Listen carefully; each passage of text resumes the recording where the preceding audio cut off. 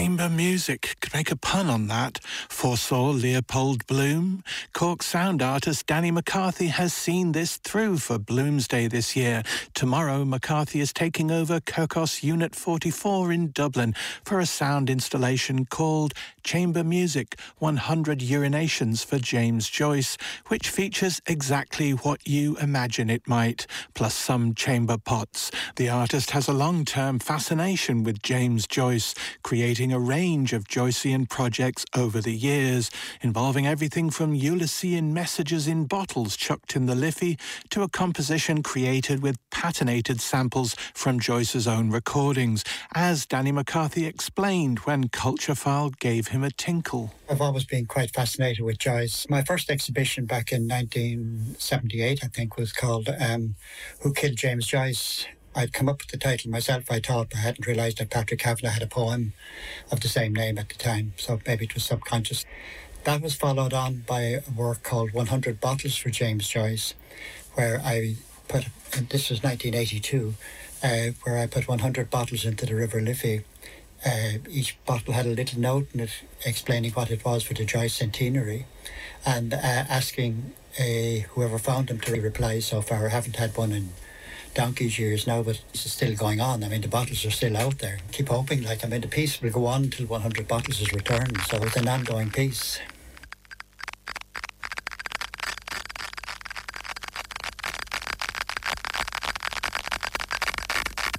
Joyce did recordings from Ulysses back in Paris in 1924. I took the sounds of them minus the voice and used them in the Crawford Gallery over the three stairwells in the turret section of the gallery. An interesting thing happened with that piece because I got a letter from Stephen Joyce's solicitor complaining that I had used, that he held the copyrights to the archival recordings. But then I replied to him advising him that he didn't hold the copyright to the hiss and cackle, which I was using rather than Joyce's voice. And I didn't hear any more from him. It'll be rather interesting for him to try and prove that it's his hiss and cackle that was used. Hiss and cackle, it's freely available anywhere, But, I did use the rhythm that Joyce was using for his speaking voice and that, but again, Stephen Joyce didn't hold the copyright to rhythm either,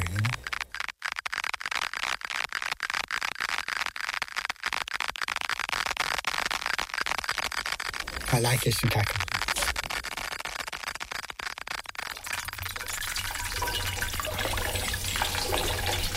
For this piece, I've been collecting chamber pots at car boot sales and antique stores and that kind of thing, because they are ceramic chamber pots that I'm using in it. This piece refers to, and the title kind of refers to the Joyce Book of Poems. Joyce had a book of poems called Chamber Music, so the top title comes from that, and 100 Urinations comes from the idea of the centenary. And Joyce compares Molly urinating in the chamber pot to music.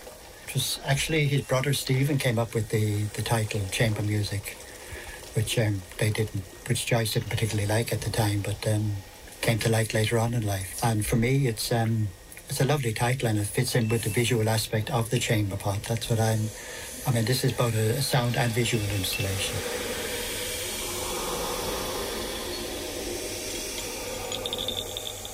Joyce was reading his poems from the book, but hadn't been published yet or hadn't even been named yet.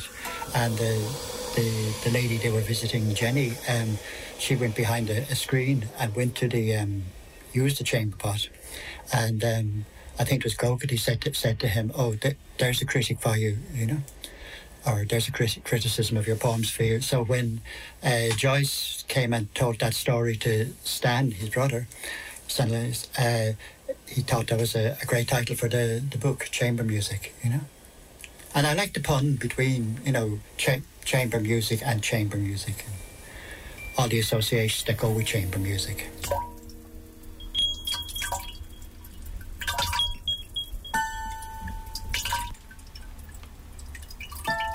There is a unique quality to the sound. My main practice, as you would be aware, is listening. And I don't know how many people listen to themselves urinating, but I listen to everything. And I'm constantly listening, and listening is the core of what I do. So, I mean, it's a bit like I did a piece one time using the sound of milk hitting an empty bucket, or a cow being milked by hand, and the sound hitting an empty bucket.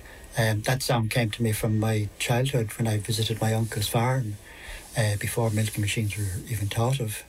That sound kind of stayed with me. I was 4, 5, 6 years of age, and I recreated it for an installation which consisted of speakers in buckets suspended from the ceiling, and the sound of a cow being milked emancipating from the buckets and moving around the room.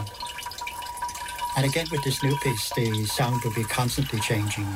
Every time one visited, the sound will be different. You know, I mean, it'll be programmed in that way that it won't be, you know, you can't come in at 10 o'clock and hear the same things you'd hear at 1 o'clock. You know, it'll be constantly and permanently changing. There'll be 7 or 8 chamber pots on stands spaced around the room, and inside each chamber pot will be a speaker, and the sound will be fed to the speakers in a totally random manner.